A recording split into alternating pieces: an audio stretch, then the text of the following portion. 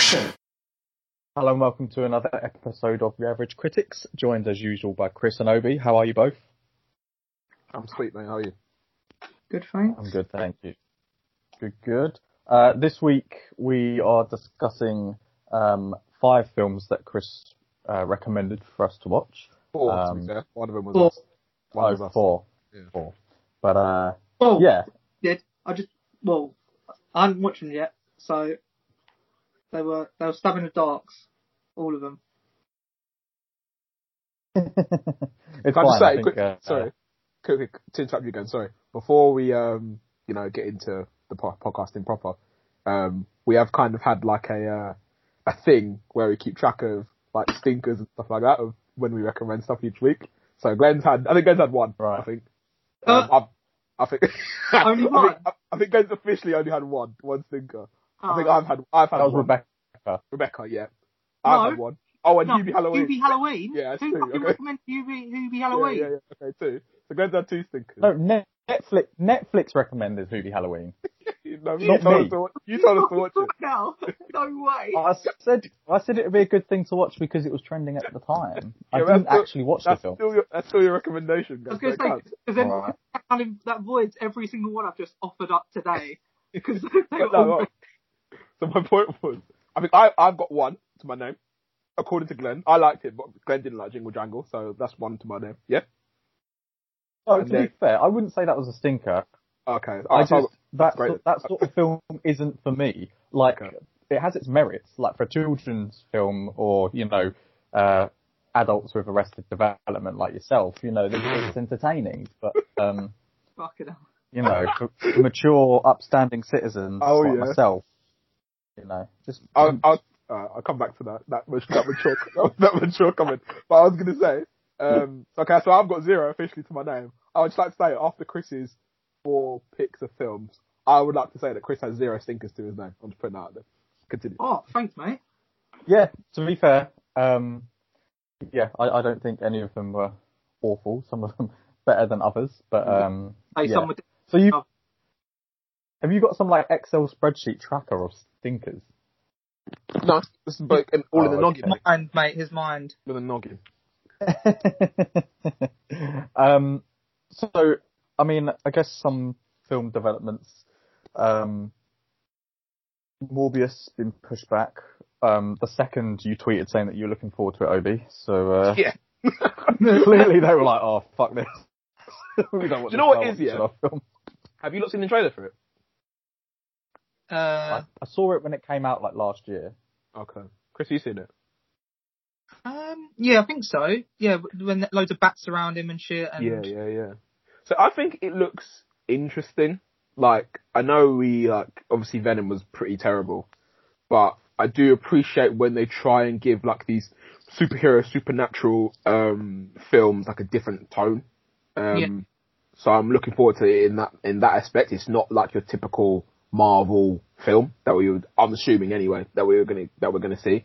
I think it's probably gonna be bad, but it might be a sort of bad where, you kind of like appreciate them trying to go for it in a certain way. But obviously they probably won't be able to pull it off because, Sony don't have the best track record with these films.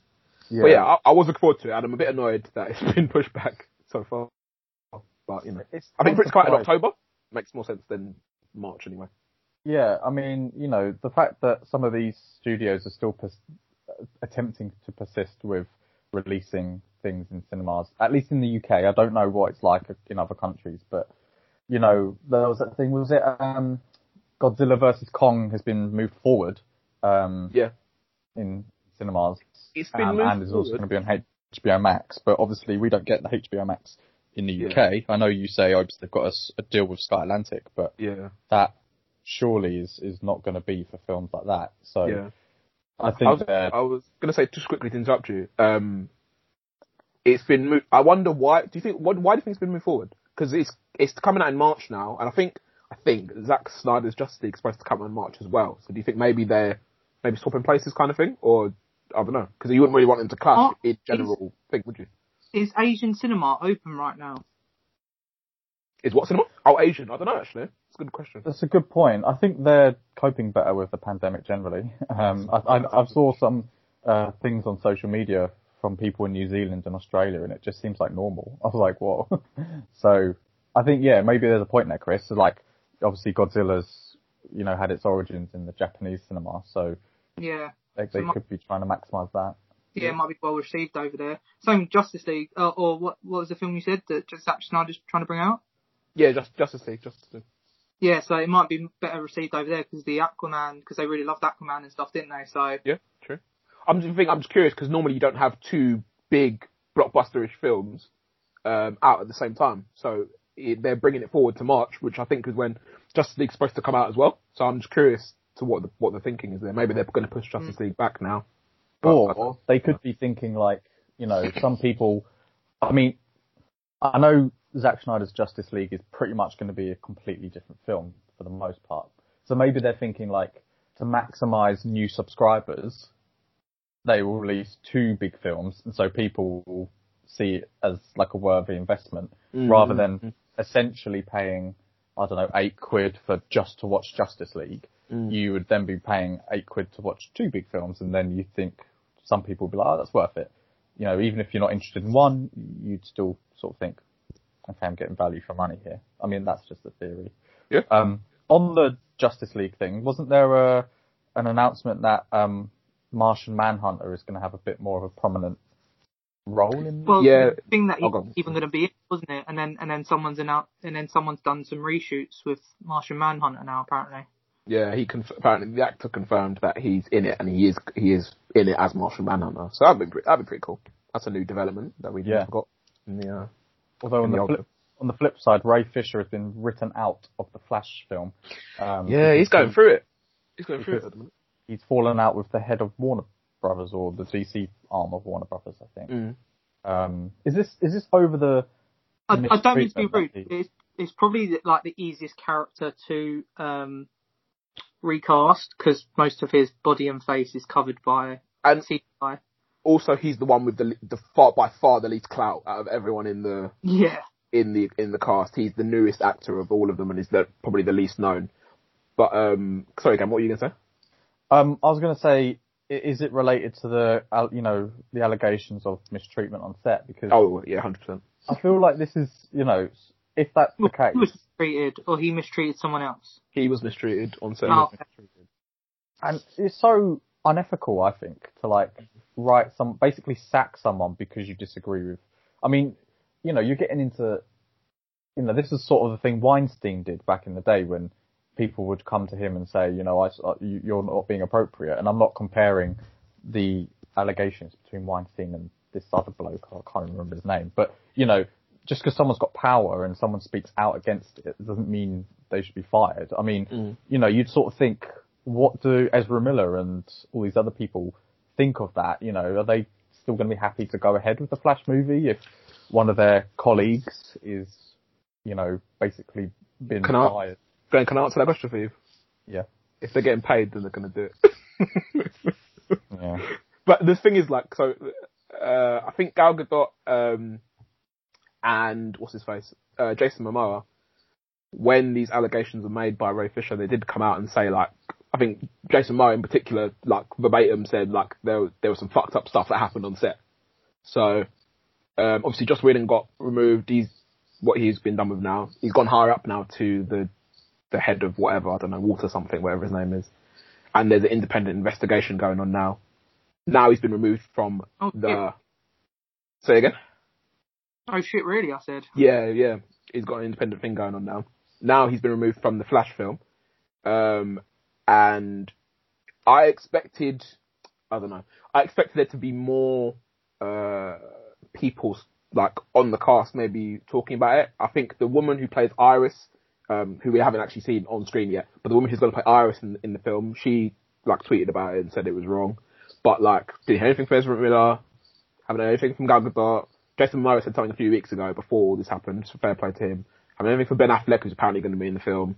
So I think it would have been nice if his fellow castmates could have stood up for him, and maybe if enough star power would have definitely kept him on the film. But did he say exactly what what had happened to him, or was it just like a brief like I've been mistreated, this isn't right kind of thing? Yeah, no one's really. I've done like small bits of research, but nobody's really said what exactly went down. But I don't know. So like, it's hard to be like, oh, this is really wrong, blah blah blah. But at the same time, I would think that something fucked up must have happened because, like you say, Ray Fisher's got so much to lose, being the least experienced actor on there, being the least well-known actor on there. He's got so much to lose by coming out of all of this stuff.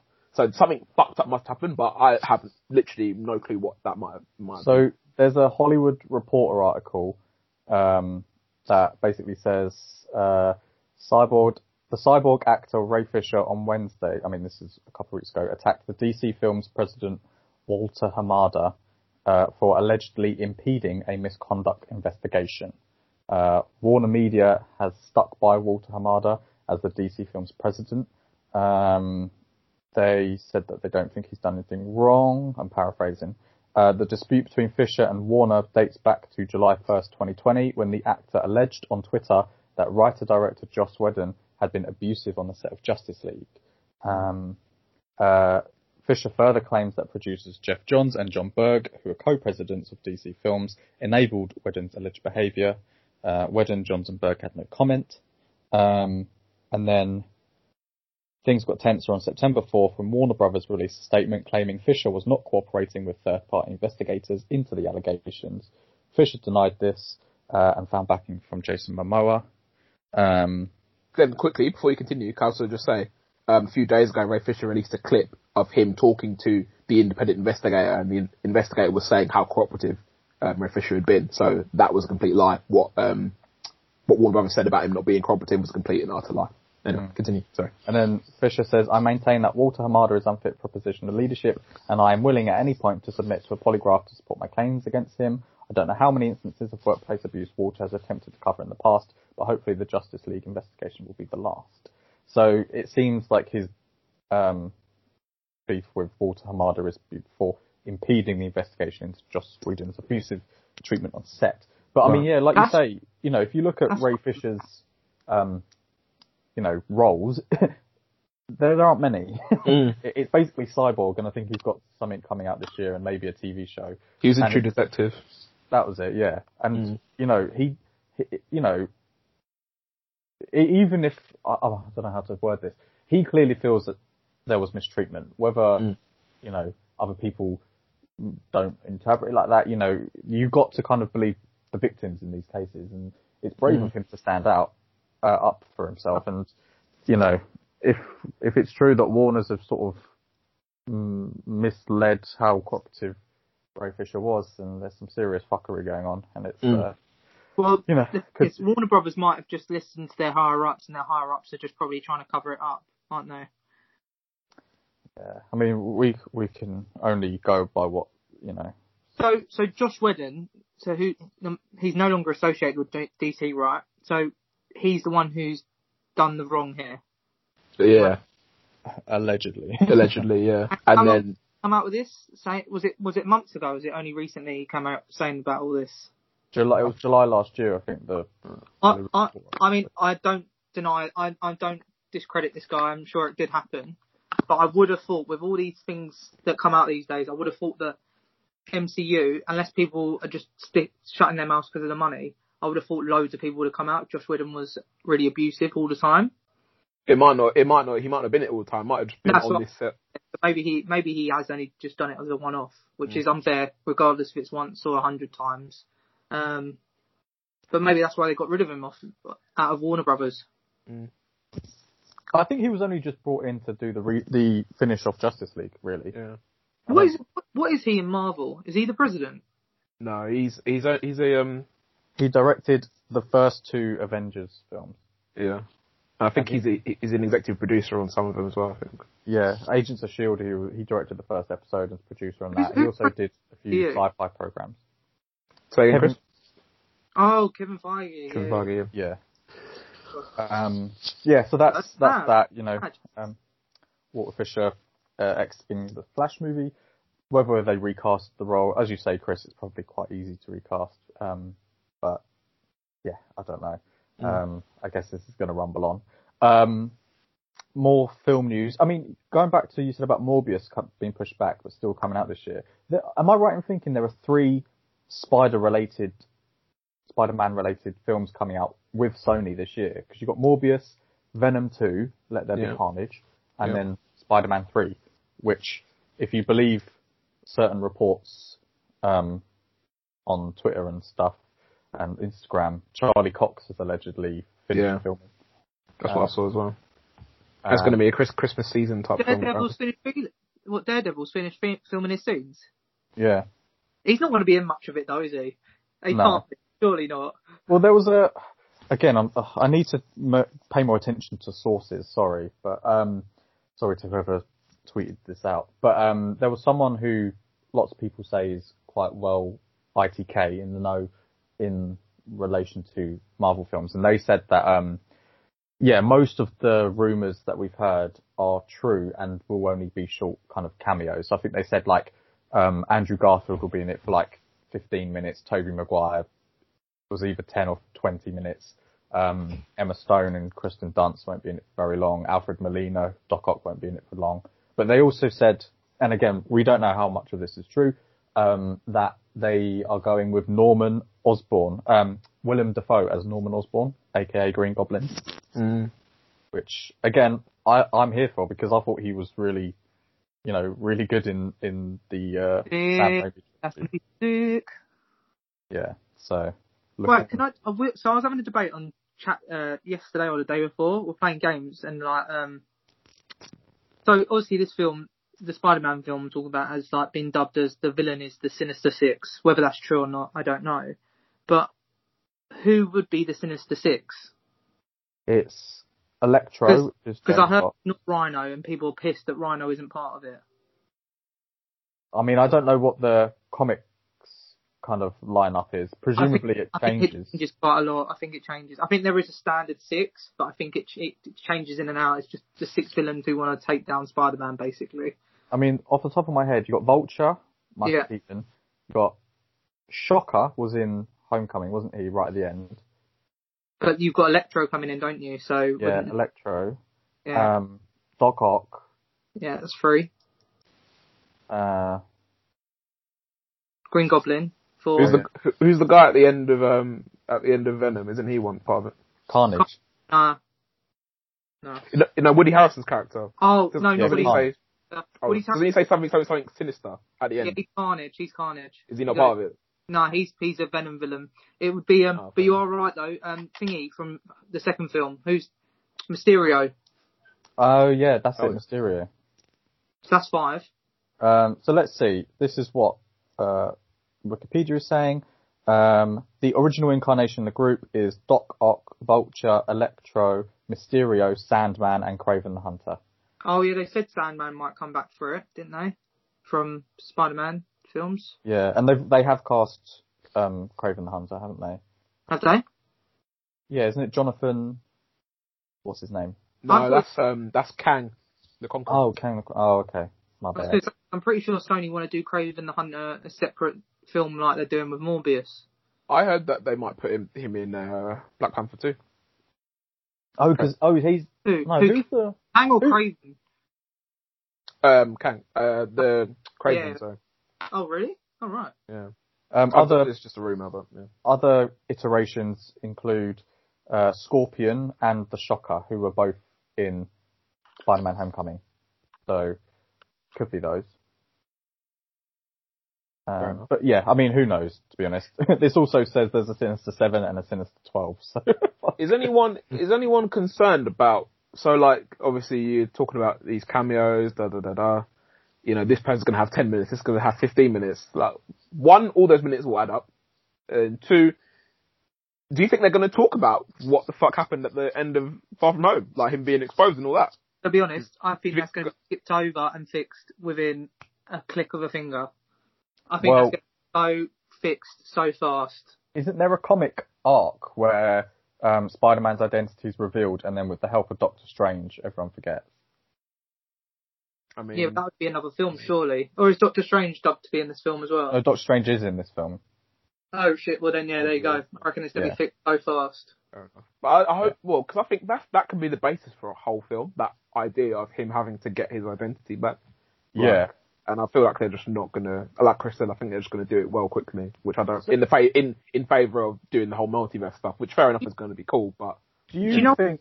I've been saying this from the beginning, right? Sorry, Glenn, but like, I genuinely think this film, I think it could be so great, this film. I genuinely do. Like, I love to see Tobey Maguire in it. I'd even love for Tobey Maguire to get his own spin-off 4th film.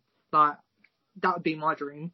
But I genuinely think they need to break this film. And unless they do it similar to Civil War, which I don't think will quite work, I think they kind of need to make it into a 2-parter film. If they want to get everything in there and right, personally, that's my opinion. But obviously, I haven't seen the film, so I don't know.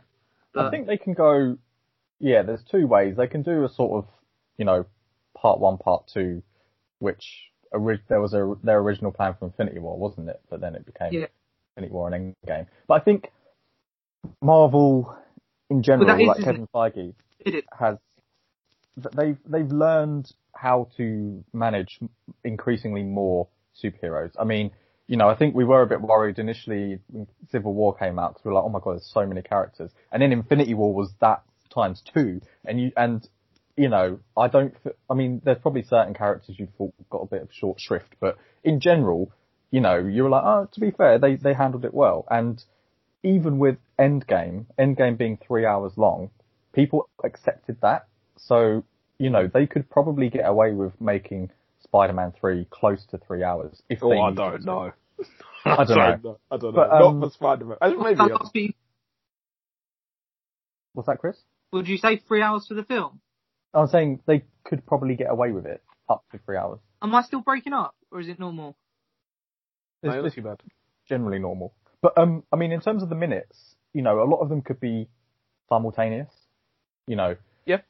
So you could have all of them in like a 20-minute segment of flashing through different timelines. I don't know. But, I mean, I know we've sort of discussed Tom Holland and Marvel's obsession with pairing him with other characters. Do you think one of the reasons is maybe they don't have confidence in Tom Holland as an actor, or is it just a case of this is a Sony movie? It's the case they can get characters. people in it. The more other people you have in it, the more likely people are going to probably go and see it. So, like, if you have a Doctor Strange in there, you're probably going to get all the Doctor Strange fans coming up to Sony to watch it, I reckon. I disagree. I think Spider-Man's super popular anyway. Yeah. Yeah, but I don't think, but the thing is that the 2 options Glenn gave, I don't think they don't have confidence in Tom Holland because I think they've already come out and said they would like 6 to 9 films with him.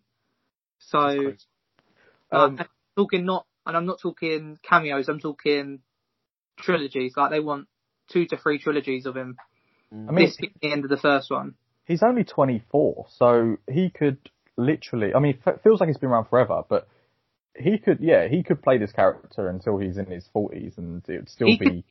If he hit 40, right, and then they recreate Into the Spider-Verse,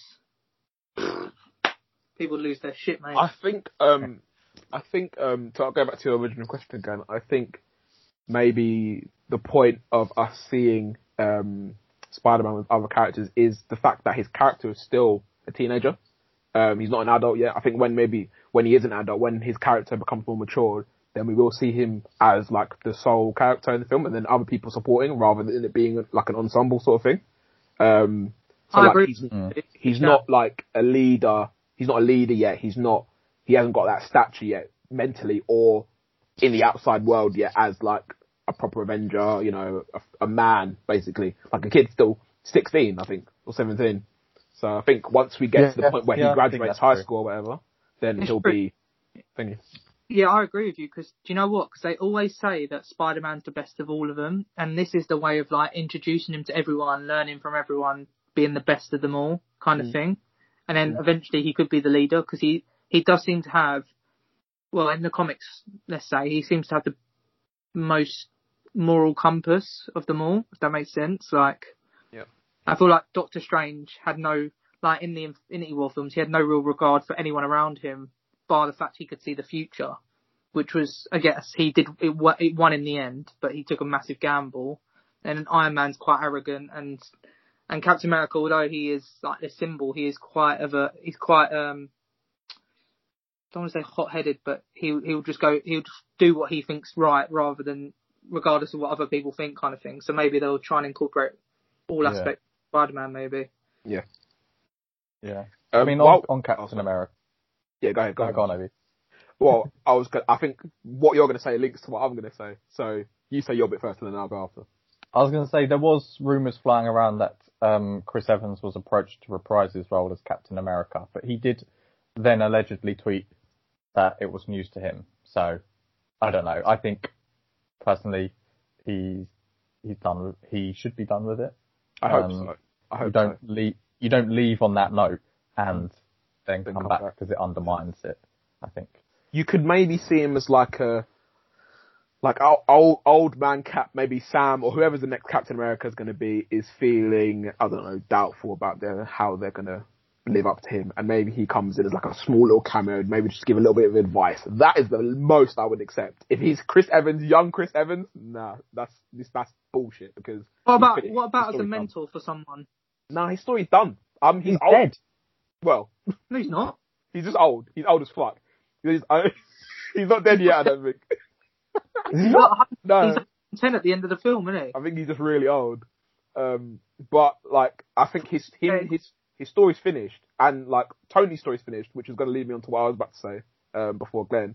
There was like another rumor, which said that Tony Stark's death will be the driving force into the MCU's Phase 4, which I'm like, let the past die, innit?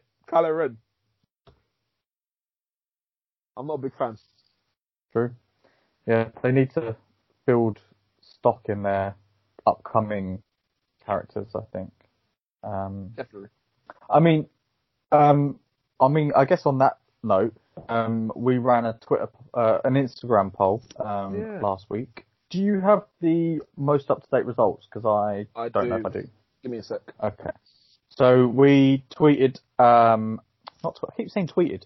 We posted on Instagram story 4 different polls. So we were comparing essentially the Batman trilogy from Chris Nolan and the Captain America trilogy. So we compared Batman. We wanted you to compare Batman Begins to Captain America: The First Avenger, The Winter Soldier to The Dark Knight, Dark Knight Rises to Civil War, and then the trilogy as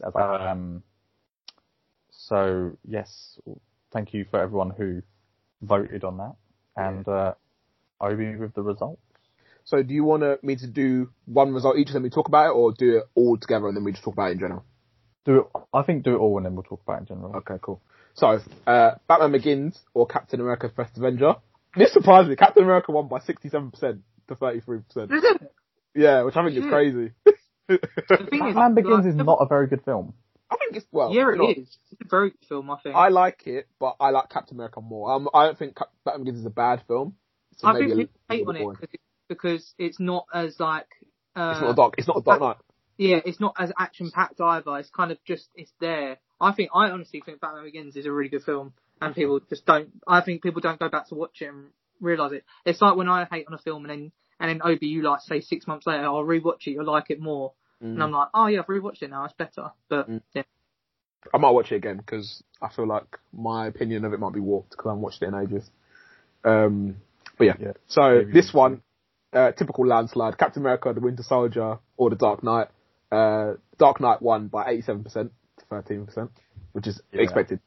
Because obviously people love The Dark Knight. Like, me personally, I think it's 50-50. But nah, Winter Soldier's waste. I really like Winter Soldier. I think Winter Soldier's really good. And I'm not as high on The Dark Knight as everyone else is, like, famously, as everyone knows. Again, maybe this is another film I need to rewatch. Yeah. But I don't know. Well, we were discussing this in the chat at the time, weren't we? What is your actual beef with Winter Soldier, Chris? What did you just say? You cut out. I said, what's your beef with the Winter Soldier? I wasn't that entertained by it. Oh, really? That's all. Oh, man. And when was the last time you watched it, Chris? What's that? When was the last time you watched it? Probably the last time I watched it was the last time we did a not including this time, the last time we did a ranking of the MCU films, and I rewatched them. So a few years ago then. But like, I can't really remember it, so that's in my mind makes it like not as great. The only things that I remember that I was talking to someone the other day and I was questioning it, and I was like, someone was like, why didn't they keep all the super soldiers alive? And I was like, that's a very good question, but I know the answer. The answer is they wanted to cause a rift between the Avengers, blah blah blah, all that jazz. But isn't it Civil War when they kill all the when Zemo kills all the what's it called? Isn't it? Or am I wrong? That's it. This is what I mean. I get them confused. It's really not prominent in my mind. Fair enough. Yeah, Zemo's in Civil War. Yeah. Do you know what it is like? With the Winter Soldier, I just think as like a packaged film, it's not certain films like are good MCU films, and then you've got certain films that are just like good films. I think you could slap Captain America Winter Soldier, take out the MCU and put it into a regular thing, and people would still really like it. And I can't say the same for a lot of the MCU films. Yeah, I think that's a fair point. Maybe it could be I suppose it's not a bad shout, but you could also equally say no one gives a shit about Batman. Well, a lot of people don't give a shit about Batman Begins, so you could have Dark Knight as a standalone film. Yeah, so that's true. But yeah, no, yeah. I will say that the Dark Knight is better than Captain America Winter Soldier. I just like Captain America Winter Soldier quite a lot. I also think, and I said this in our chat, the lift scene in Winter Soldier. Oh yeah, is one of the top scenes in the MCU. There's three scenes. Sorry, again, continue. Sorry.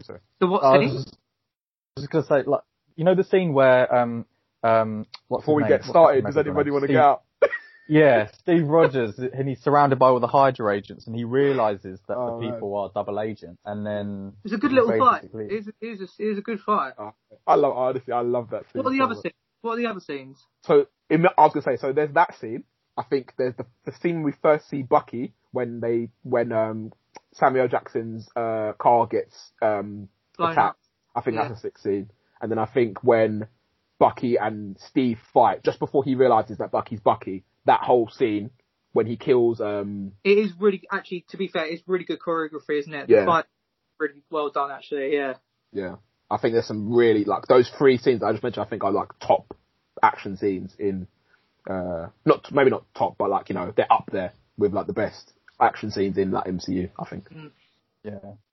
But yeah, unsurprising that Dark Knight came out on top. Yeah. I think that's the thing about us, the film, you know, in terms of the order they came out in the trilogy, because, you know, it'd be interested, it's the best films of the trilogy up against one another. Would someone choose Dark Knight over Civil War? I don't know. It's going to be a toss up, which, yeah. Anyway, and then the final film in each trilogy. So Civil War against Batman, right? Dark Knight Rises. So yeah, so for that one, Captain America won 67% to 33%. Oh, okay. So about 2/3 of both. Do you know how many people voted? Do you know actually how many people voted on that last one? I don't know. I think it was in the millions. Yeah. No, Couple mil.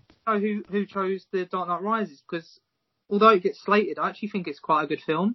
I just think I don't. I think it's just a very, very long-winded film, and I think there's a lot of chaos when there should be more action. Yeah. It's way too long. It's way too long.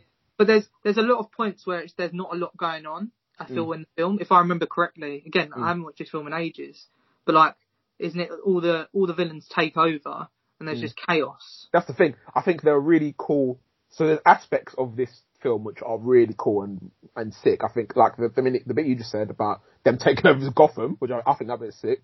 Like the idea of it anyway. The bit where Batman's stuck in the pit and then gets out the pit and then he realises that Bane was the person that Talia was the one to get out of the thing. That bit's sick. Obviously Bane I was born in the darkness. All that was sick. Like, but just the film itself, decent, that was decent. The film itself is just, there's just so much of it. And I remember because we watched it when we was doing the superhero stuff, and I was doing DC, and I watched it, and I wanted my agenda to run that this was better than Dark Knight. It's fucking not. But like, there's just too much filler in the middle. Like you could have shaved half an hour of this film, and it would probably be better than the sum of its parts. Do you know what I mean? I thought Civil War would win by more of a landslide. So did I. But, yeah. So and then the trilogies overall. Yeah. So this is more interesting. So quickly, you got Captain America winning by 67% for the first film, Batman winning by 87% in the second film, Captain America winning by 67% in the third film. But then when I said better trilogy overall, it's so much closer. So The Dark Knight, 47%, Captain America 53%. Oh, okay. Oh, that was interesting. See, this is what I was trying to say the other day. Like, so for me, like again, like I prefer Batman Begins, I prefer Dark Knight, and then I prefer Civil War. But as a complete trilogy, I think Captain America is better, which sounds strange. Like, the progression maybe of Captain America is maybe better. Like, I don't know, like, in my head, like, I just think about it. And again, didn't rewatch any of these, it's just off the top of my head. I just think, yeah, okay, Captain America is a better trilogy. But then I prefer, if you went one for one, I prefer the Batman films. If that makes sense. Yeah, fair enough. But strange, I know. It's if you were to like rate each film out of 10 and then compare the scores, I don't know if there would be vast difference. It would probably be quite equal because I think so. For me, the Batman trilogy has one, in my opinion, brilliant film in The Dark Knight, which I would probably rate at maybe a 9, and then. But then you've also, I'm not really keen on Batman Begins, and I do need to rewatch it, but I would probably put that around like again, this is based on an old opinion, but like 5.5, 6. And then The Dark Knight Rises would maybe be like a 7. Whereas Civil War would be like an 8.5. Captain America, the First Avenger, again, I don't really rate it that much, so maybe 5.5, 6. And then The Winter Soldier, again, maybe a 7, 7.5. So they would probably all end up balancing, which is strange because I think the Captain America film trilogy is maybe more consistent and each subsequent film is better. Whereas with The Dark Knight, you've got, whether you like Batman Begins or not, The Dark Knight is the best of that trilogy. So you kind of peak and then drop again. So that probably influences people's decisions. I mean, for me, I've said in our chat, on balance, the Cap trilogy has more better films than the Batman trilogy. But the Batman trilogy is more complete, in my opinion, in terms of character development, because it is basically just on Batman and his development, whereas even with Winter Soldier, you've got Black Widow and Nick Fury, but by Civil War, there's, 10 other characters. So it becomes less about Cap.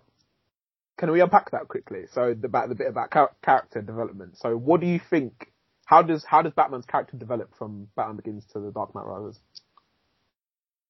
Well, I mean, in the sense that with Batman Begins, you literally he starts out being the Caped Crusader, and then, I think he fights Scarecrow, and then, he's got his, relationship with, is it Rachel?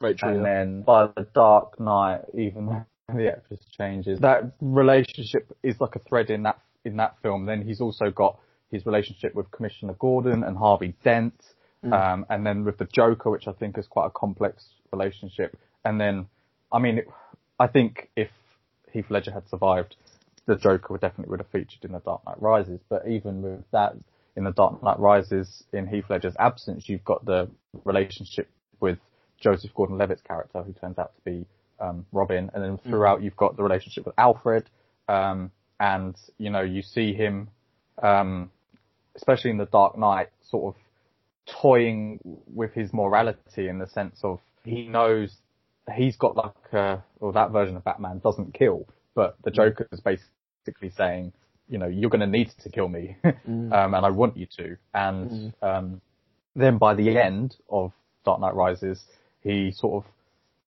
fakes his own death, and that, to me, is more complete.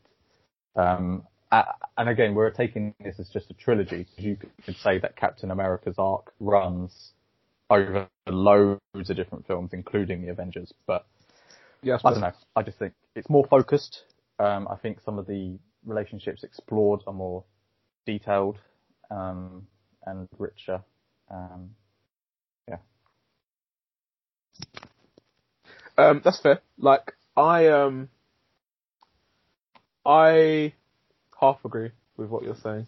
I think that I agree that he does have good character development over the 3 films. I think that Captain America's is more, it's easier to see how he's changed as a character from the first one to the third one, I think, in terms of somebody who was a yes sir, no sir, straight down the line sort of guy, like, not counting this, but in like Age of Ultron, for example, someone swears, he says, mind your language, like that sort of thing. And then you compare that to,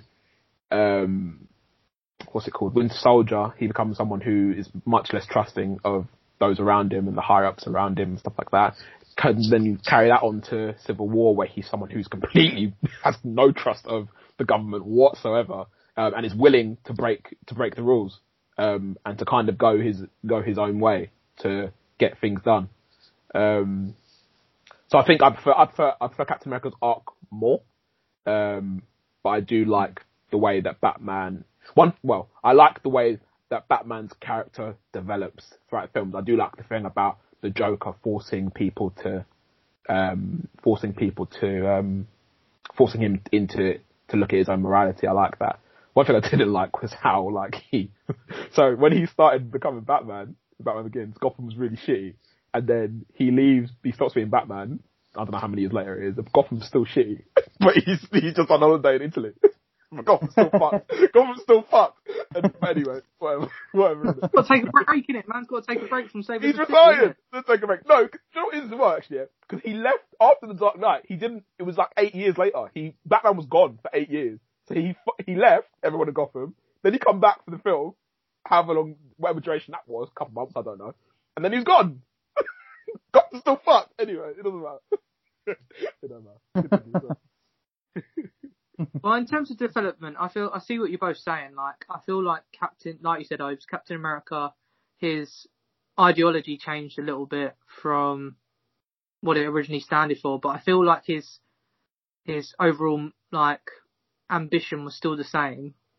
Well, and the same with Batman. I feel like what they wanted from A to B, like defending, has always been the same. But I suppose, in one sense, Batman's gone through a lot of hardships and had to overcome them throughout the films, while Captain America's just learned that the world's changed and that his opinion on things has changed with it, I guess. Because he does a lot of breaking the rules to save his friends kind of mentality, doesn't he?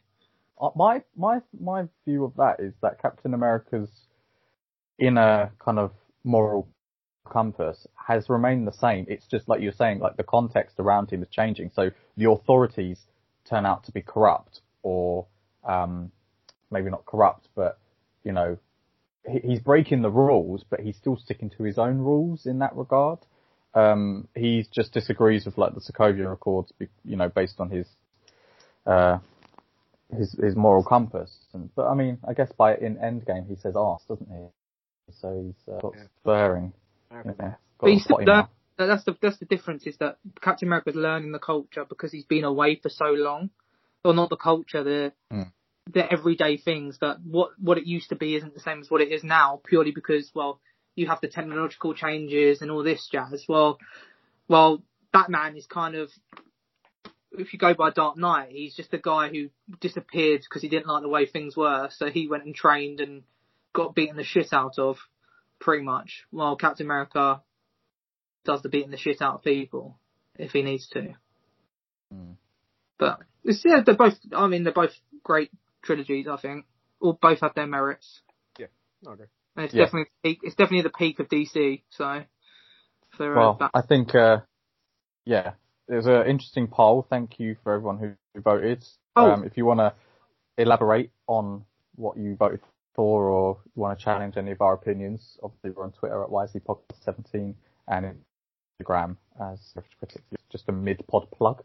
Yeah. Talking of the Instagram and the pod and all this jazz, I actually wanted to say to you, Obi, bravo for that post about Thor, because that was it Obi? Or was it Glenn? Oh yeah, it was me. Yeah, no, it was me. Hey, that hit me hard. I was like, right, this is true. This is thought, so. They have fucking ruined this guy. They fucked him. Well, not they fucked him, but they shortchanged him, I think, anyway. Because when I was watching... What was your post? So basically, the gist of it was that I think Infinity War ruins Thor's character development and his, arc as a person. So, that coming from Thor Ragnarok, where he's, super obsessed with, his power, throughout his whole trilogy even, he's super obsessed with power, being worthy, blah, blah, blah, blah. Hela comes and destroys his hammer, so he thinks, I'm fucked, I've got no power, I can't beat her, XYZ. Odin comes along and says, you're being stupid, the power's within you, these weapons don't matter, you are powerful. He says, sweet. He unlocks a new volume of power and defeats Hela. And, you see that Thor is super powerful. I would say at that point, probably the most powerful Avenger, because we hadn't seen Captain Marvel yet. Then you go straight from there to Infinity War, and his whole arc is about, I need to get a new weapon to face Thanos. And although we get the point where he says, bring me Thanos, and in Wakanda, that bit's sick, don't get me wrong. You think, they went through all of that development, and then they just went back saying, nope, you need a weapon to beat this bad guy. And then in the endgame, you need 2 weapons to beat this bad guy. Mm. Yeah. It's fun, it's great, it's entertaining as fuck, but I'm just saying, for him personally, I saw how powerful he was in Thor Ragnarok, and I got when I saw it, when I was watching it, I think, okay, this is just the brink of his power, and then you skip forward a bit later, and he's basically a weakling, and he needs an axe and a hammer to beat Thanos. And even though he doesn't beat Thanos. But, yeah. Do you know what though? I agree with your points, but it wasn't even that bit that hit me a little bit. It was more that, yeah, okay, he's created a new weapon because this guy is really powerful. Because it could be the fact that even though Thor's powerful within himself, he might not be powerful enough to defeat this villain. It's the fact that in the next film, he was so beaten up about it, and he just didn't heed any of his father's warning, and I feel like he just crumbled as an iconic trio, and I just hope he goes back to being the Thor we loved in Ragnarok, because I don't know. Yeah, I just thought it was a very good post, very very well thought out, and very good. Yeah. So you don't stand Fat Thor then, Chris? I love Fat Thor. Who loves Fat Thor? Me, I love him. I think him being fat and being depressed makes the most sense of any of the reactions that anyone else has had to what happened. I mean, it does make sense, but I thought he was quite a strong character, so I thought he would try and power through. I don't mind him being fat for part of the film, or all the film in fact, but I hope there's a change, because his personality changed with it, and it was funny. I feel like the funniness is gone, and we should move on now. But at the same time, they did it alright, and he did that cool thing with his hair when he became the Thunder. I think that is sick. I love it. That's really the only time throughout both the films he uses his Thunder God powers, or Lightning God, or whatever you want to call him, because even though it's such an iconic scene, and it gives me shivers whenever I see it, when he comes smashing down in Wakanda with his 2 hammers. No, with his... It's just Stormbreaker, isn't it? Yeah, with Stormbreaker. That's sick, and there's a bit of thunder, but it ain't really Thunder God. Yeah. But when you see him in Endgame, that's Thunder God. And that's why, and people are going to disagree with me, that's why I get pissed off with the Endgame fight. Because even though he's big, he hasn't lost his powers. He's still a strong guy. And in fact, he's got 2 weapons this time. He's using his thunderous powers, and he did nothing to Thanos. Absolutely nothing. Yeah. While in the previous film, he had 1 hammer, had his ego. That was a physically fit Thor, Chris, at the top of his game. Fine, that's fine. But physically fit Thor got a chop in, right? This Thor got zilch, got zero, got nada. Yeah. Right? And I'm again, no discredit to Captain America, but Captain America is just a superhuman, right? He can be hurt, and he can bleed. Yeah. And he did so much more damage than Thor. Oh, what a moment. Yeah. But it was iconic. It was iconic. But then if you think about it, Eden Hazard in Chelsea was super lean, really dangerous, went to Real Madrid, got fat, hasn't probably lost any visibility, but isn't as dangerous. Alright, Glenn, I'm applauding you. That's a great little analogy there. I love it. Fuck me. Bravo. He's also got the potential to be dangerous, but because he's fat, he's not doing any damage. But then we talk about Paul Stalteri, mate. That guy was big, and he could do Who some. the fuck is Paul Stalteri? Hey, you don't know Paul Stalteri, mate? No. Only knows. Right back. What a legend, mate. Is he an old Tottenham player or something? Yeah. Oh, right. He was fat. I can't believe he played football. That's jokes. That was quality. Well played. That was good.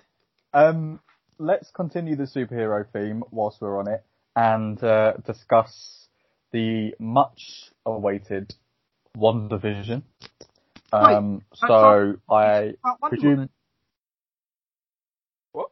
Have we spoke about Wonder Woman? Because I wasn't here on the last pod. So did you talk about that as well? Yeah, Obi discussed it. Have you seen it, Chris? Yeah, I've seen it. Oh, okay. Go on quickly. What do you think? No, we'll talk about WandaVision first. It's fine. I was just curious. Sorry. Oh. Okay. So yeah, first 2 episodes of, I think, is it an 8 or 9 episode season, came out on Friday. We're recording this on Sunday. First 2 episodes, and I think it will be like Mandalorian just every subsequent weeks.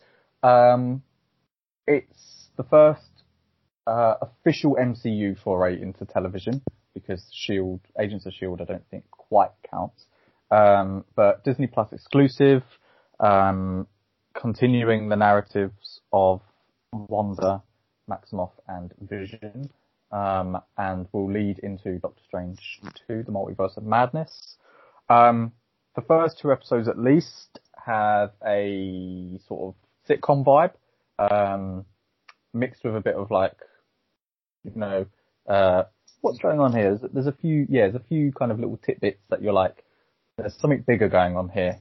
And we've, theorized about whether she's creating this reality because she can't cope with Vision's death. I guess that's the premise. The first episode is a 50s setting, and the second episode is a 60s setting, which by the end becomes the 70s. They've also kind of kept with I think the first episode was filmed in front of a live studio audience to kind of give it the real kind of authenticity of an American sitcom. You also get a kind of fake advert in the middle, which I quite like. But I guess. Did you catch the little tidbits they put in the little things they put in the adverts? Yeah. So there's an article on Collider that I'm going to reference later about that. But Generally, Obi, Chris, with the first 2 episodes, the new direction really that the MCU have gone in. We had comedy with Ragnarok and Ant-Man, but this is sitcom, which is much different. So, It's basically a take a piss out of Bewitched, isn't it? Is it Bewitched? That was the TV series back in the day? Yeah, I think the second episode's more Bewitched style. The first one's kind of like a I Love Lucy sort of thing. But sorry, Chris, you want to go first? No, you go first, go on. Two things. Like, firstly, I liked it. I like it. I think I grew up, and I still do, I watch sitcoms, and I grew up watching sitcoms, so that whole, like, the canned laughter, all that stuff, that is familiar to me, so I really enjoy that aspect of it. Paul Bettany, I think, his comedic timing is actually really, really good, so I enjoyed all the jokes that they were making, stuff like that. I actually found them quite funny. So I enjoy that aspect of it. And secondly, I do like that, I really like that Marvel, are willing to go in a different direction and a different sort of theme to what they normally do, because one of my complaints about Marvel anyway is that the films largely are quite similar in terms of how they work in terms of like themes, beginning, middle, end, X, Y, Z, stuff like that. This one is completely different vibe to anything we've gotten so far, and I really like that. And then even with that, they pepper in the little things like that make us think like, oh, what is actually really going on? You've got the bee in the second episode, the guy with the bees coming up the drain, and then Wanda being like, nope, reversing it back. In the first episode, you've got anytime, basically, well, throughout 2 episodes, anytime someone asks these two a question that they don't know the answer to, I think Wanda's mind starts going haywire, and whenever I'm assuming that whenever her mind is questioned about something, she says, "This is a threat to my happiness right now, so this person's got to die." So in the first episode, that's the what's his Vision's boss. Second episode, it's the woman, the bitchy woman from the meeting. And another thing that somebody pointed out to me, although is it? Well, someone pointed out to me is that it seems that Vision can't do anything without Wanda making him do it. If that makes sense, that's what I found really strange, was that when the boss was choking, it's only when Wanda says, "Vision, help him," then he helped him. Yeah, I did wonder. I was like, why are they just letting this man choke? But yeah, I mean, I didn't even think about that, to be honest. Although he when they do the magic show in the second episode, he seems to be able to do things. But I think that's because, well, this is I'm just going off what someone else said in the video, really. I think because she knows that this talent show is important, so she wants him, she's saying, "Vision, do the talent show," but he can only do it to a certain ability because of the gum stuck in his, what's it called. So she actually does want them to do that. I'm wondering, but it might be, so I'm wondering if she wanted them to not do it and go home, if he would have just turned around and gone home. I don't know.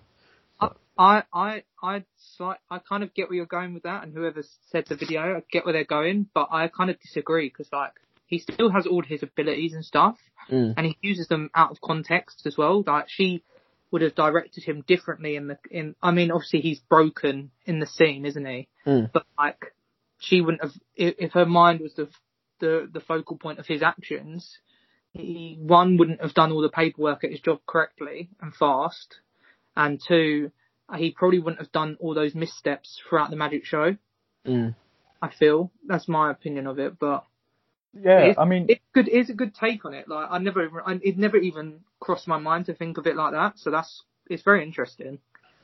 You touched on a good point with regards to his work, because before this series premiered, I was thinking, people were saying this is her construction, and we know that Vision, well, we don't know, but Vision in the MCU has died essentially, but he seems to be able to do things in this reality, whatever, on his own, which I was under the impression that this would all eventually end up being Wanda's construction. So how would then Vision be able to go to work? And even there, he's questioning things. He's like, so what does this company actually do? And that was quite funny. He was like, what do we do? And it's like, we do paperwork. He's like, yeah, but is it imports, exports? Is it, blah, blah, blah. And it was like, we just do our inventory or whatever it is. And,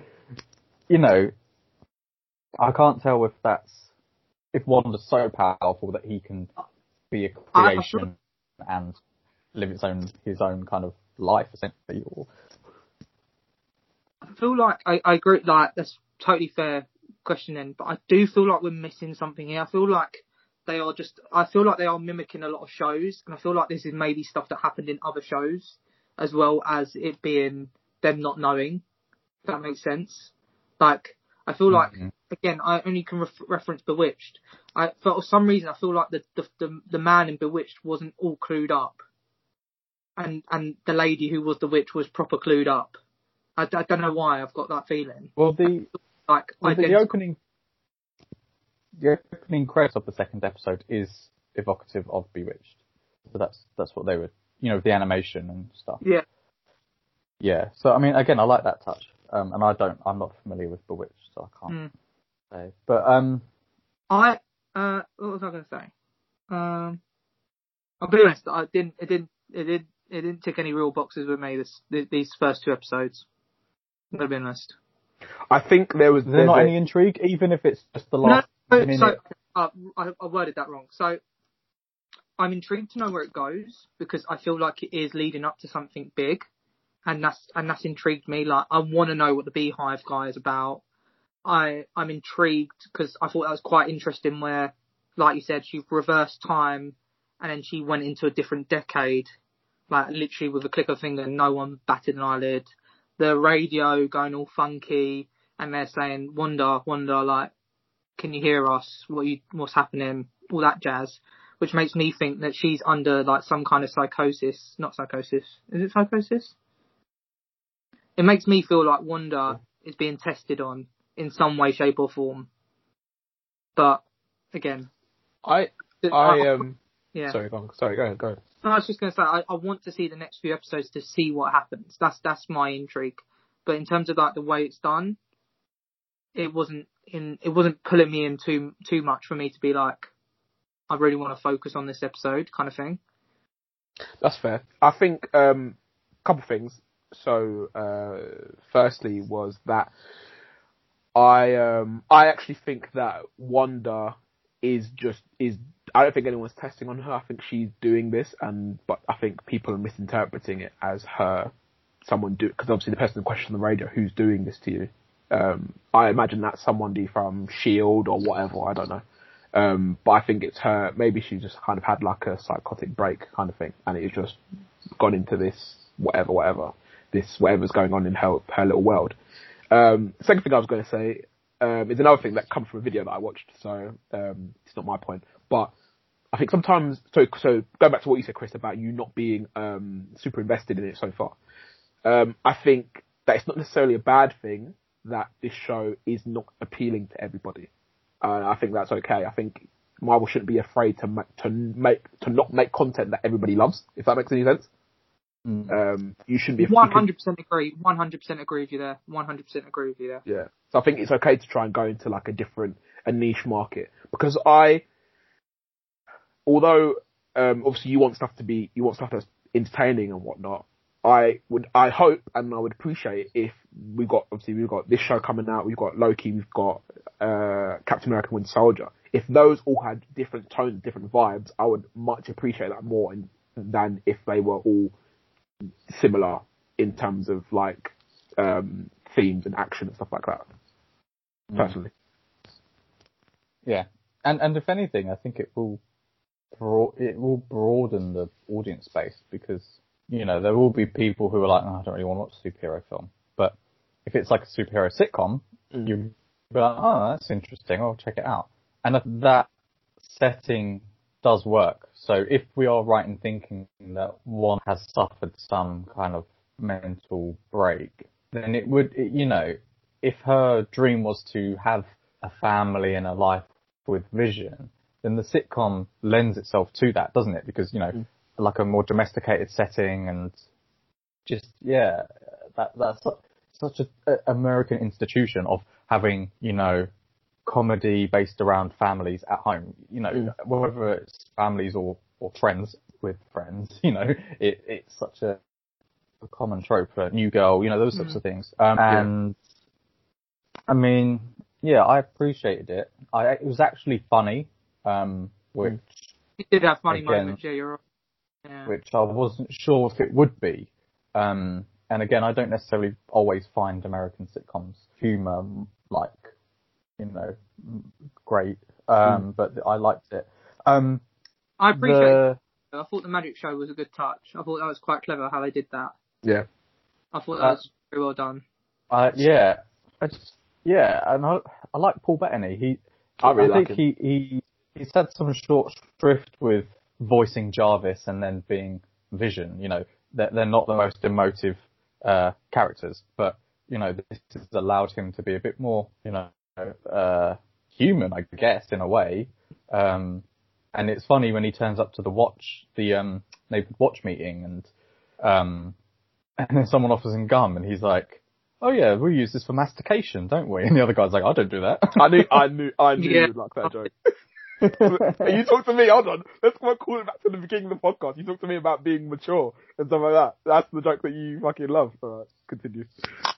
But I want to sort of delve into the I guess there's, in the first episode, the toaster is made by Stark Enterprises, or Stark Industries, shall we say, which is a little tidbit. And I'm going to quote quickly. Sorry, did you notice the thing, like, it was like ticking what do you think that meant? Like, and Yeah, then the what's that? woman was like looking at it for time, like thinking like, is this like gonna go off or something? Like, what do you think that meant? I'm curious. Can you repeat that? It cut out. Oh, sorry. So yeah, like, cutting out a bit, mate. sorry, with the toaster advert, it was like ticking, like it was a kind of like a bomb, and the woman was like looking at it, kind of like suspiciously, like, is this something gonna happen with this? So like, I'm just wondering what you two thought. I thought it was more like a suspense thing. Okay. So like, we're ticking down, like, because again, if she's trapped somewhere, whether it's like psychosis or someone's doing it to her, I almost felt like it was a ticking, like waiting for it to almost like click in her head. But I know she wasn't looking at it, but that was almost what I triggered to think when that came up, because it was really annoying. It was an annoying clock sound, wasn't it? Mm-hmm. Well, so again, I'm going to quote from a Collider article. You guys are cheating. You keep checking things. You cheaters. No, I mean, I'm not clued up joking. enough to recognise all of the Easter eggs, and I also want to try and give credit to the other sources, where we can. So on Collider, it's called WandaVision Easter eggs. It says that the MCU, the episode 1 commercial, the sound you hear is the same sound that Iron Man's suit makes when a weapon is about to fire. Ah, that's sick. That makes sense. Okay. Yeah. Is it? And again, that's Is it? Because obviously in her, I mean, sorry, Glenn, go on. Sorry. I was just going to say, I mean, this is according to the article. I mean, I can't verify that, but it's also something I would never pick up on. What, Is it actually? in her? No, That's because really bizarre and not right. But no, it makes sense if it did, because obviously in her mind, and this ties in with the next advert as well, because in her mind, Iron Man fucked up her life. So that's But he also gave her a life. Like, if it wasn't for he Iron didn't. Man, He didn't though. If it wasn't for Iron Man, her she'd be alright. If Iron Man didn't do all, Iron Man, she wouldn't have vision. Yeah, so. So isn't this whole thing about her and Vision? But I guess, like, the principle of this, the whole point of Age of Ultron is that Iron Man fucked up her and her brother's life. True, but she didn't bring her brother back from a psychotic episode, did she? She's done it because of Vision. Yeah, but regardless of that, what I'm saying is that it makes sense in the context of these. In the context of, I'm assuming it's they're going to be going through stages of her life, because this first one is about Iron Man and how Iron Man influenced her life, and then the second one is the watch has got Hydra on it. So after Iron Man fucked up her life, she joined Hydra. So I'm assuming the next one is going to have something else to do with whatever she's gone through. Did she join Hydra? No, I'm very confused. Hydra kept her captive. Yeah. Yeah. So they experiment on her. Same thing, whatever. So they experiment on her. But wait, why Iron Man fucked up her life again? Because he calls Ultron, and Ultron fucked up the whole of Sokovia, which is where she lived. But that was prior to not that one. Hydra. The fucking it's the what's it called? Her and her brother lost their parents because of Iron Man's war bombs and stuff like that.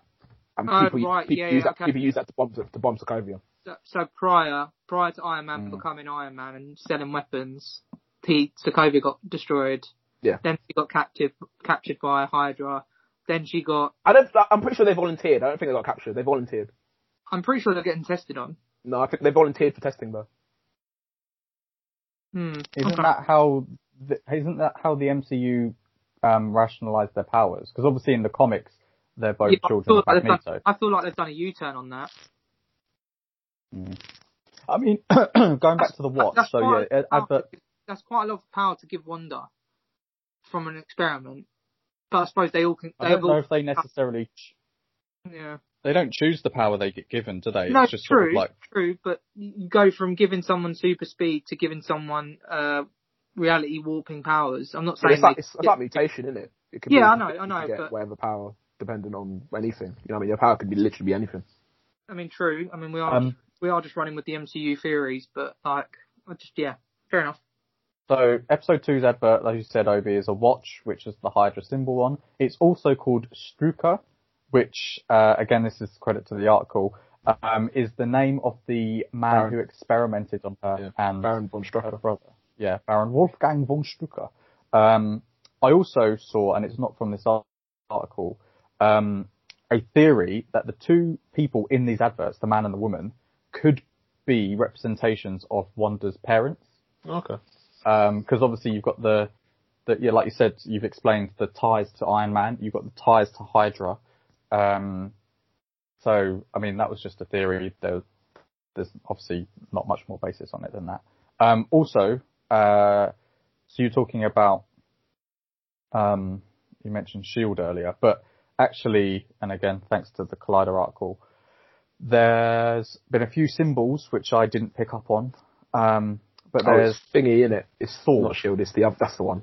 Yeah, that's the one. Sword. So it's the. There was It's an what? acronym. Sword. What? Sword. Yeah. So essentially, the way I understood it is that S.H.I.E.L.D. deals with things on the ground, and Sword deals with intelligence, which are more extraterrestrial. I don't know. But at the end of episode 1, when it pans out and reveals that someone is watching this sitcom, there's the Sword logo on the notebook and the computer screen. Yeah. There's also in episode 2, when you've got that brief bit of colour where the helicopter is in colour and the rest is black and white, that obviously has the Iron Man colours, but also has the Sword logo on it. Again, according to the article, the mysterious beekeeper that emerges out of maintenance hole has the Sword logo. Okay. And also, apparently, the AIM, in the Marvel Comics, they're a group of scientists, and they generally wear costumes that look like beekeepers. So, AIM is also founded by Baron von Strucker. Cool. So, yeah, lots of possible Easter eggs in there. I was going to say, quickly, before I don't know if we're wrapping this conversation up, but one thing one thing I didn't like about it is that there was 6 minutes of credits in the first episode. I was thinking there was going to be some sort of end credit scene. It was fuck all. I was pissed off. I know. I was going to say that, but just bare short. That's my only thing. I was just like, I thought there was going to be something after this, but there wasn't. I was like, I got mugged off. Too many Easter eggs, or do you think there could never be too many Easter eggs in something? No, I think. Yeah, go on, sorry. I was saying, I don't think so, because these are all really subtle. Like, I wouldn't have picked up on half of them if, someone didn't go through it and write an article about it. I was going to say, because I just opened up this article that I'm assuming you're looking at, Glenn, and obviously the thing with it, I don't know if you said it, but the Mind Stone being on the box that Vision goes into. Yeah, I hadn't, and like that, and what's on his tie. I can't believe people look into these episodes in such detail. It's fucking mad. But it also shows the detail that the production goes into, which I think is good. Did you guys notice what Monica Rambeau's character in the second episode? And she was kind of like, I think in the trailer, I think she's in a car and someone says like something along the lines of, "What are you doing here?" And she's like, "I don't know." And then I think in this episode, you kind of get the vibe that like she doesn't really know why she's there. She's like the helpful aunt, isn't she? She's just like, it's like in a sitcom, she's always there when she's needed. And I feel whenever it untangles, I feel like she's going to be the first person to crack. Are you talking about Catherine Hahn's character, or? I'm not talking about that character. I think that woman apparently is apparently an antagonist in the comics. But sorry, who are you talking about? I'm talking about Monica Rambeau's character, which is the black woman in the second episode, who's in the ward. So like when her and Wanda first meet, she says something along the lines of like, "I don't know how I got here," or something like that. And because they're sitting around the table and listening to that lady, and then I think Wanda goes, "Oh, I don't even know what I'm doing here," and then she's called herself Geraldine in this episode, hasn't she? Which confused me, because I was like, I don't want to assume that that's Monica Rambeau, because I thought maybe Geraldine was just another character, but it says here that it was the same actress that plays Monica Rambeau. Yeah. So I think she's kind of like, it seems like she might have been plucked out of regular life and plopped in this world, but it's actually physically her in it. That's what I also. But so in your talking of Sword, do you think Sword are actually watching, or do you think this is like something that again Wanda's just made up? I think they're watching. I think Sword are watching. I think what's happening is I wonder if she is in some sort of facility and somehow they're able to pick up on her mind signals, and it is translating into a sitcom, and they are SWORD are able to infiltrate her fantasies with the beekeeper, and it says that Monica Rambeau is a SWORD agent. So again, there might be some, bleeding between reality and quote unquote fiction. So yeah, I think that to me is the most interesting part. Yeah, there's a sort of vibe, I know you don't like the film. I at least don't think you like the film. Cabin in the Woods, and also Belko Experiment, where at the end it's revealed that they're like wide apart, so people are watching them, and even that film Escape Room that came out last year. That's what I was going to say. Similar sort of vibes. But yeah, it's interesting. The episodes are quite short.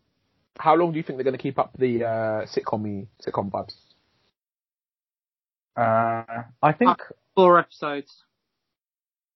Well, next episode will be 70s, then presumably 80s, 90s, noughties. And then I read somewhere that Paul Bettany said the last 2 episodes are basically like an action film. Okay. Oh, so we'll have 6 or 7 episodes of a sitcom then, basically, as it progresses through the decades. Yeah, I think gradually it will probably be you'll get more and more kind of bleed between the 2 realities. That's cool. Yeah, I'm looking forward to the next one, next episode. And it's good to have something to watch weekly, like we have with Mandalorian. It's good to have something that's so short and you have so much to talk about it, because I feel like this could have been such a throwaway series just to put in there just 'cause, and it's got a lot of people talking and thinking, and if they really are doing the life of Wanda through a sitcom, it's quite an interesting take into it, because I never even thought of it like that. I just thought they had all these Stark and Hydra bits just 'cause it's part of her mindset, not because it's going through her her life and her trauma. So it's very good writing. But yeah. So that's long segment on superheroes, but it wouldn't be an episode of Your Average Critics without it. Moving on to the films that you really quickly. Sorry. Really quickly. Chris, do you want to quickly say, give your thoughts on Wonder Woman? Oh yeah, come on. Sure, yeah. I actually thought it was an alright film. Nothing too crazily good about it, but it's I think it's a sturdy film. I kind of missed the part where she put on the golden suit. That threw me off a little bit. How did you miss it? Huh? How did you miss it? She was just flying through the air, learning how to fly miraculously, and then next scene she had a golden suit on, and I was like, what the fuck? She put a golden suit on in the middle of the air, and then I was like, oh shit, no, earlier she showed that she had the warrior suit, didn't she, in her archives and shit, so, unless I missed a bit where she did actually put it on. No, I think she flies back to her flat and gets it. Gets it, yeah. I think it's the way they brought back, is it Steve? No. Steve Trevor. I thought that was quite good. Did you? I thought that was shit. Well, I just thought the way it worked, I thought it was quite good. Because I think maybe because I've heard not so great reviews on it, my expectations of this was pretty low, and I thought overall it was a decent film, and she's good as Wonder Woman again. I don't think I like the woman who played Cheetah. I thought her character was quite annoying. Fair enough. I like the fact that Cheetah was brought in, but again, it's a cheat. I don't know if that's the way Cheetah is brought into the DC universe. Anyway, yeah, I don't know how Cheetah normally gets her powers, so I can't say whether that's comic correct or whatever. Also, presumably, sorry to butt in, but well, I'd say presumably, Cheetah's like one of Wonder Woman's biggest villains, I think. Yeah. And by the end of the film, she's not Cheetah anymore, so... Isn't she Cheetah anymore? I don't think so. I think she is. Is she? Yeah, I'm sure you see a shot of her at the end and she's just not in her normal clothes.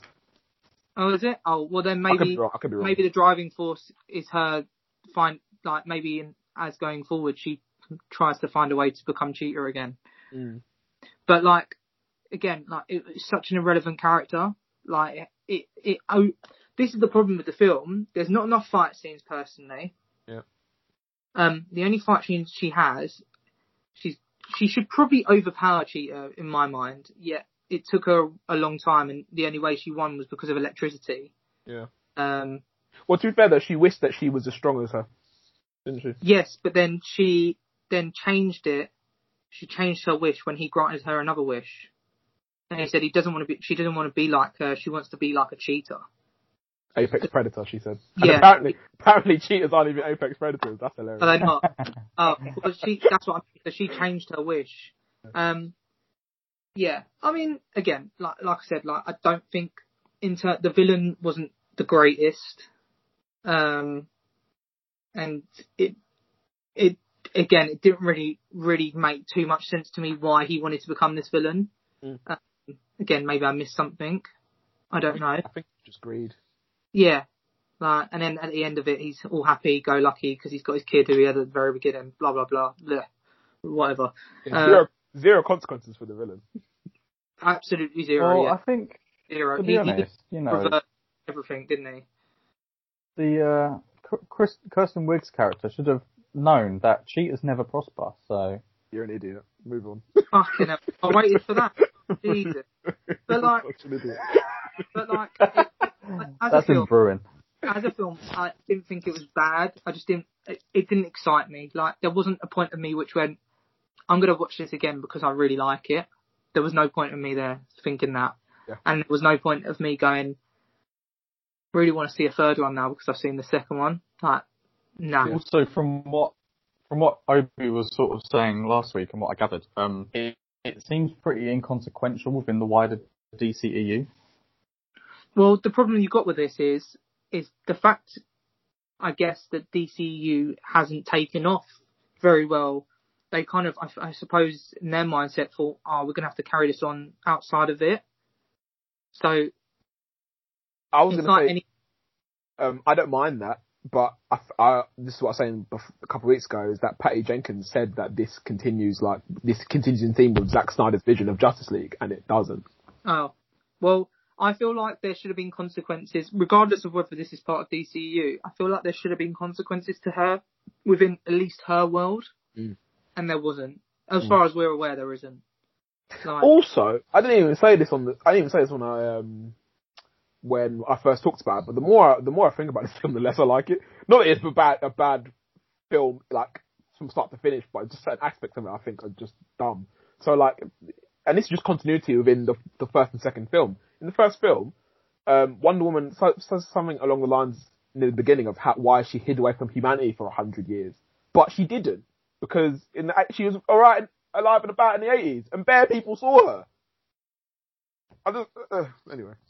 I just don't know why the film was set in the 80s. It just doesn't make, it made no sense for this film to be set in the 80s. And, at least if it was going to be set in the 80s, you could have put a really, you know how Guardian's got a sick soundtrack, and I'm assuming it's mostly 80s songs. I could be wrong, but. So wait, so this film is prequel to DC, to the Justice League? Yeah, it's 1984. Fucking hell, I didn't even think of it like that. Yeah, of course it is. Fucking hell, so stupid of me. But I'm saying, there's certain aspects of this film that just don't make sense with the character. And Chris, again, I don't know if you noticed, but obviously Wonder Woman, she can fly in this film. She can't fly in Batman v Superman. And B, she can make stuff invisible. She can't do that in Batman v Superman either.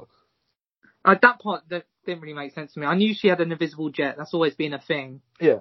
But I never knew she could make things invisible. But that's me not knowing a lot about her, so maybe... I don't know. Also, it's a bit weird that she shagged this bloke. Steve. That's what I think. And thing is, Chrissy, why couldn't they just make Steve? Why couldn't Steve just be a person? Why did they have to put his face in someone else's face? Why couldn't he just appear as Steve? You know what? The more I talk about this, the more I'm going to dislike it as well. I feel. Also, cameo of the old Wonder Woman at the end was really unnecessary as well. Well, I thought that's just a little thing for the fans, isn't it? I think that's cool. That's fine. That's fine. Yeah, let's stop talking at this. You say what you got to say, and then I'm done. No, I'm done as well. Oh, mate, this film. No, okay. I don't want to talk about it now. Okay. Well, we're moving on from superheroes. And